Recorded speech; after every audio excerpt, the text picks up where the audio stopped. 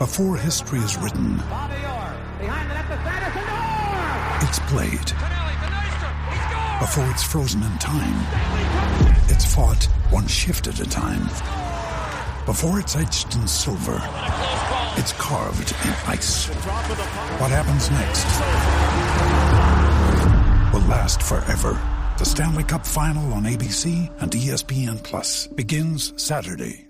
With threats to our nation waiting around every corner, adaptability is more important than ever. When conditions change without notice, quick strategic thinking is crucial. And with obstacles consistently impending, determination is essential in overcoming them. It's this willingness, decisiveness, and resilience that sets Marines apart. With our fighting spirit, we don't just fight battles, we win them. Marines are the constant our nation counts on to fight the unknown. And through adaptable problem solving, we do just that.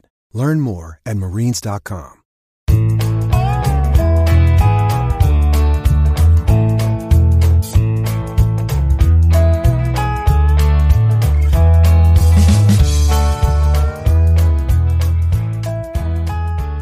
It's Thursday, August 25th, and you're tuned into the Cleveland Baseball Talk podcast. I'm Joe Noga, joined by Paul Hoynes.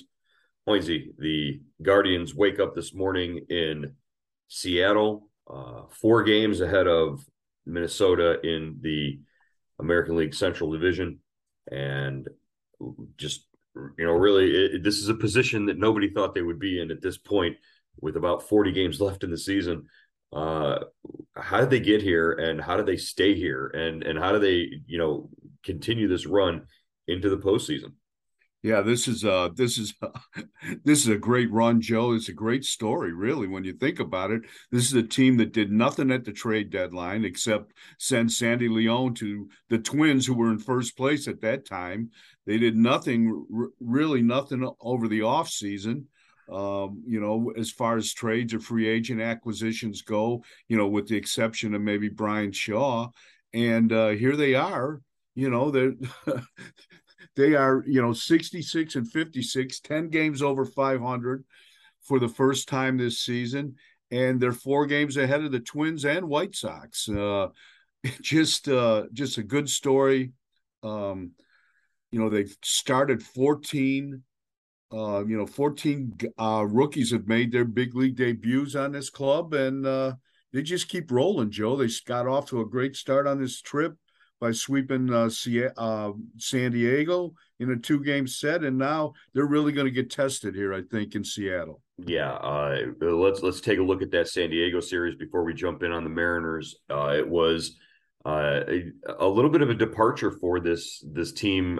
They used solo home runs. They hit 5 of them in 2 games in San Diego.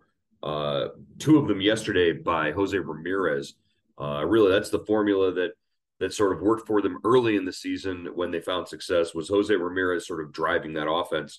He had 3 hits in the game yesterday. 2 of them left the ballpark. He victimized Blake Snell in the first inning, and then again in a big 5-run 4th inning. The Guardians sent 7 men to the plate, and really it was sort of that pass the baton sort of offense. Oscar Gonzalez also hit a home run. He smoked a ball off of the warehouse in left field, and just an all-around great performance by the offense. And then Cal Quantrill came out, and against his former club, the team that drafted him in the first round, he was dominant over 7 innings and didn't allow a run. Yeah, seven innings by Quantrill. The bullpen closed it out. And Joe, we were talking before yesterday's podcast about how quiet Ramirez had been, or how, he kind of just blends into the background. And all of a sudden, he hits 2 home runs in his first 2 plate appearances, gets a single and adds a sacrifice fly. And the game before that, he drove in, an insurance run with a single. So like you said, hopefully, he's getting into a groove here and can carry, the Guardians for these last 40 games here. Yeah, if he gets hot like he was in the first half of the season, or the first month and a half of the season, then there's no telling what the Guardians can do. Who else should we talk up like that? Who else should we sort of speak into existence in terms of their dominance. Tristan McKenzie, Stephen Kwan for this series. Let's talk them up so that they have a good series against Seattle. I think that would be appropriate. But just to continue on that San Diego series, they really sort of caught the Padres, who are a playoff team. They are a good team.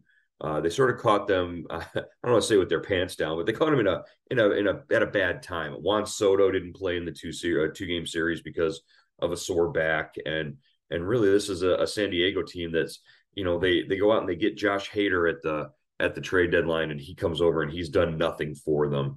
And Josh Bell really hasn't clicked in and done much at the plate for them. So they really the Guardians really took advantage of a San Diego team that wasn't playing its best baseball after this massive trade deadline where they made all these moves.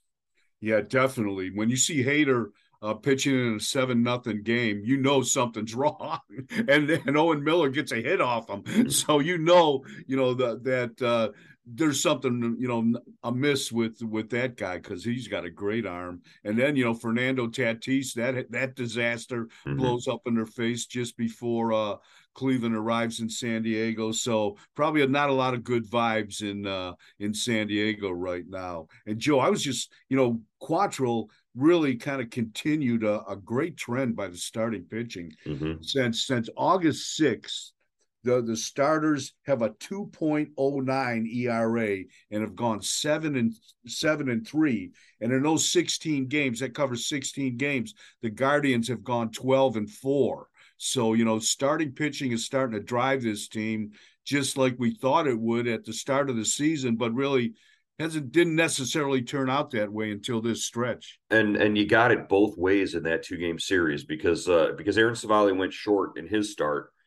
He only lasted 3 1/3, he didn't go deep into the game early. They needed 4 1/3 innings out of the bullpen in Tuesday's game. And then the other side of it, Quantrill goes and goes out there and says, hey, we used some arms on Tuesday. I'm gonna get you to the 8th inning, where you only need 2 guys to finish the day off, and Shaw and De Los Santos come out and are solid, yesterday. So really it sets Terry Francona up for, this series, at least for the first couple of games of this series in Seattle, where he's got his bullpen lined up and everybody's going to be fresh and ready and sharp. And that really bodes well for the Guardians as they move forward. Yeah, definitely. And, that bullpen has been, really a strength of the team all season. But like the rotation, it's kind of shined in August. They're 6-1 with a 2.10 ERA and 7 saves and 7 chances. And you've got Karinchak, Hedges, Arhenkis, and Sandlin working on scoreless inning streaks. Yeah, they're all up there, 13-14. I think Karinchak hasn't been scored on in 17 or 18, outings or something like that. It's been remarkable to see how these young guys in this bullpen have been able to come out and perform. Nick Sandlin has been outstanding. He came back from a couple of weeks in Columbus and has been a revelation in terms of just the way he's been used out of the pen. His command, he found his command in Columbus, and that's what Terry Francona said. Even with all the movement and all of the histrionics with his delivery that he's got, if he focuses and just tries to get in the zone, his stuff is good enough to beat a lot of guys, and that's what we saw, especially in Tuesday's win. Yeah, definitely. I mean, his side armor with, he kind of throws a wiffle ball slider, and he's really tough on right-handers, just kind of dominates them. And, and Francona has let him face some lefties too. So, that's got to bode well for them going forward. He could be, kind of their guy, a guy that kind of comes out and you could pitch him in the 6th, 7th, 8th inning. And kind of a matchup guy. So that's an exciting development. Yeah, he's getting maybe the innings in the leverage situations that Eli Morgan had been getting before Eli Morgan sort of started to take a step back earlier. So Yeah, the trip to San Diego, just an overwhelmingly good one. I'll tell you, the guys love playing in San Diego, and they'll be right back there next year, thanks to this new schedule that came out. And the Guardians will play all 29 other teams in Major League Baseball next season. Everybody's on the schedule. Everybody gets a shot at the Guardians, and the Guardians get a shot at them. And Terry Francona likes it. He says the more balanced schedule is more fair to the teams, especially with the wild card being part of the equation now, the expanded wild card at least. Yeah, it's going to be interesting. The division games, instead of playing like 76 division games, you're going to 52. There's going to be a big jump in interleague games from 20 to 46. And, like you said, Joe, they're going to be, I think the travel is going to be, a little different. I think there's like 4 7-game trips and, but it definitely is, the emphasis, I think the emphasis is still going to be on division play, but it balances out, like you were saying, instead of the teams like Cleveland, for example, taking advantage of a weak AL Central, they're going to have to play more of the the AL West and the AL East, and you're going to get a better, a fairer read on the play, the playoff positioning for teams. Yeah, you're going to have to play games against the National League East, which is a team that they wouldn't normally have seen, every year. So, the better competition is going to be out there, and it's not going to be, just the teams in the American League East beating up on each other, and then for 19 games apiece per team. So. Yeah, I like the variety. I like the ability to go and see every team. The NBA does it. It's successful in the NBA. The NFL has a good rotation with their schedule. It's kind of harder to do. Face every team in the NFL. So you try to get them within a 4-year span with their rotations, and you pretty much do. So. It'll be interesting to be able to see some more parks and get out there and get familiar with a lot more. It's remarkable that the Guardians were in San Diego for the first time in 17 years. That's crazy. The last time that they were there was 2005, and Terry Francona liked it. He said, he talked about it at length and said that was all right. Another thing that we need to mention, John Adams, the Guardians, the Cleveland longtime drummer who sits in the bleachers and bangs his bass drum, and he's done it since 1973. In recent years, he hasn't been able to because of health concerns, but John Adams inducted into the Guardians Distinguished Hall of Fame. Big news for the club and for John Adams, and just can't think of a better guy to be honored that way. The Guardians recognizing one of their biggest fans. Yeah, that's a great move by them. They're putting a bronze replica of his drum and his bench in the Heritage, in the Hall of Fame and the Heritage Center. I think it's the Heritage Park out in center field. Heritage Park in center field. So that's really cool. I feel good for John. One of the first stories I ever did for the Plain Dealer was on John Adams, Joe, when Peter Bavasi was the GM of the Indians, and he was thinking of shutting down the bleachers, because it made it, the stadium was so big, the old stadium, and no one was sitting there. He wanted to bring the crowd closer to home plate. But so I went up and talked to John Adams, and he goes, guys like Bavasi come and go. This is my team. And, so, and he was right. Bavasi came and went, but John Adams, thankfully, is still hanging around. Yeah, I love it. When they moved over to the new ballpark and Jacobs Field, Progressive Field, and he basically took his same perch out there in his spot.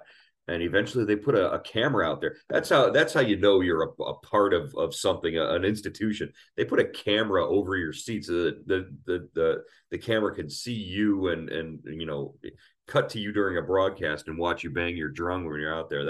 that's pretty cool that he's been involved in a lot of really cool things that not the average fan would ever be able to do, just because one day he decided to bring his drum and bang it on the bleachers. It's just really cool the way that turned out for him, and couldn't be happier, nicer. Couldn't be a nicer guy to have that happen too. So, congratulations to John. Looking ahead now, in Seattle here, gorgeous city. Boy, this is amazing. This is a great place to see a baseball game when the weather's nice. What are we expecting from the Guardians in this fight now? Seattle is a playoff team. They're in position right now in the wild card, and this is a good club. You can't take these guys lightly, and the Guardians face them 7 times over their next 12 games. Yeah, this is going to be a good test. Former Indians right-hander Jerry Dipoto, the GM, has really put. He's trading Jerry, man. He finally, he makes more trades than anybody, and I think he finally has the right combination of players, pitchers. They're doing they made a great run last year, a late run. They didn't make it, but this year they're well positioned to get into the postseason, and they're going to be a handful for anybody, Joe. Yeah, you talk about the Mariners. You got to first talk about rookie sensation Julio Rodriguez, an all-star, a home run derby finalist. This kid is electric. He's fun to watch out there in the outfield. But the Guardians have their own rookie outfielder who's been pretty awesome, and in Steven Kwan. Is it easy to sort of fall into a thinking where this is the series of Kwan versus Rodriguez, and is this the make or break rookie of the year series? Because a lot of the national media, hasn't really followed, or I should say, hasn't really touted Steven Kwan as a serious contender for the rookie of the year award. We know in Cleveland that he is, but it's every time you look up, it's Adley Rutschman or Julio Rodriguez, Rutschman in Baltimore. Can Steven Kwan open up some eyes here with a good series against the Mariners? Yeah, I think he can, Joe. Rodriguez certainly got a lot of play from the being in the All-Star game and the home run derby. But Kwan, to the baseball guy, to the baseball purist, he's had a great year. I mean, you take away May from this guy, and he's sailing. He's been like cruise control. Even yesterday with that kind of check swing 2-run single down the left field line. I mean, just a big hit in a big situation. He's been doing that all year, and he's played great defense. I haven't seen Rodriguez, defensively. But, Kwan has proven himself to be a two-way player. The only thing he doesn't do is hit home runs. So, but he's the ideal leadoff hitter. Right. Yeah. The moment has never seemed too big for Steven Kwan, even though there have been so many of those moments so far this year. So it'll be great to see, how they match up and how they compare throughout this 4-game series. We're going to get an extended look at them here in Seattle. But it's not just Julio Rodriguez on this Mariners squad. They've got Ty France is having a monster year. Mitch Haniger is back, and he's always a thorn in Cleveland's side. Eugenio Suarez, who came over from Cincinnati, is always a tough out for Cleveland pitchers. Also Jesse Winker, who's in and out of the lineup there. So they can beat you in a number of ways, but really their starting pitching is where they're sort of built. They've got Logan Gilbert going against Shane Bieber tomorrow, but today's matchup, Tristan McKenzie versus lefty Marco Gonzalez. Gonzalez is actually pretty solid. Yeah, Gonzalez has been around. He faced the Guardians a lot when he was pitching for Toronto. So they're familiar with him. That should be a good matchup. I would think, the Guardians, probably should have a little bit of an edge there. But the rest of the series is a toss-up, Joe. I really think so. This is, I love the way they started this trip, the sweep in San Diego. Now they got to finish it off here. Yeah, I think the bullpen is definitely going to have to step up and step forward again if they're going to win some of these games in the second half of this series. You've got Zach Plesac going against Luis Castillo, who they brought over from Cincinnati, and Aaron Savali in the getaway game matched up against Robbie Ray, who's as good as anybody. So yeah, it looks like on paper these are some pretty tough matchups for the Guardians. But we'll see how these first two games play out. Tristan McKenzie on a serious roll, 9-9 through 3.31 ERA, but that doesn't really tell you the how dominant he's been lately. So we'll see if he can continue that. In T-Mobile Park is a pitcher friendly park, so we'll see what the odds are there. Yeah, definitely. McKenzie's had, his numbers are better than his record on. Don't you think? Sure. I mean, he's had a couple weird starts. Oh, yeah. I mean, the one in Toronto, he gives up 2 home runs and loses. The solo home run kind of comes back and bites him all the time. But his numbers, other than that, Joe, other than a home run, it's hard to get a hit off this guy. Yeah. I mean, what's the opposition's hit like 198 against him. Yeah, earlier in the season, he was the master of giving up like 2 or 3 total hits and still losing a game by a run, which makes no sense. But it also makes sense because the young offense and the young Guardians lineup, it sometimes they can get held down. That's why this series is so scary, because they might have to win a couple of games 3-1 or 4-3 or something like that. So hopefully the offense can come through for him. But McKenzie's been lights out just over the last month and a half. Every time he takes the ball, you got ace sort of vibes from him, so it shouldn't be too worried about that. All right, Heinz, we're going to wrap it up here from Seattle. We will be back with you again tomorrow to talk about the first game of this series and how things are going to play out over the weekend here on the Cleveland Baseball Talk podcast. All right, Joe.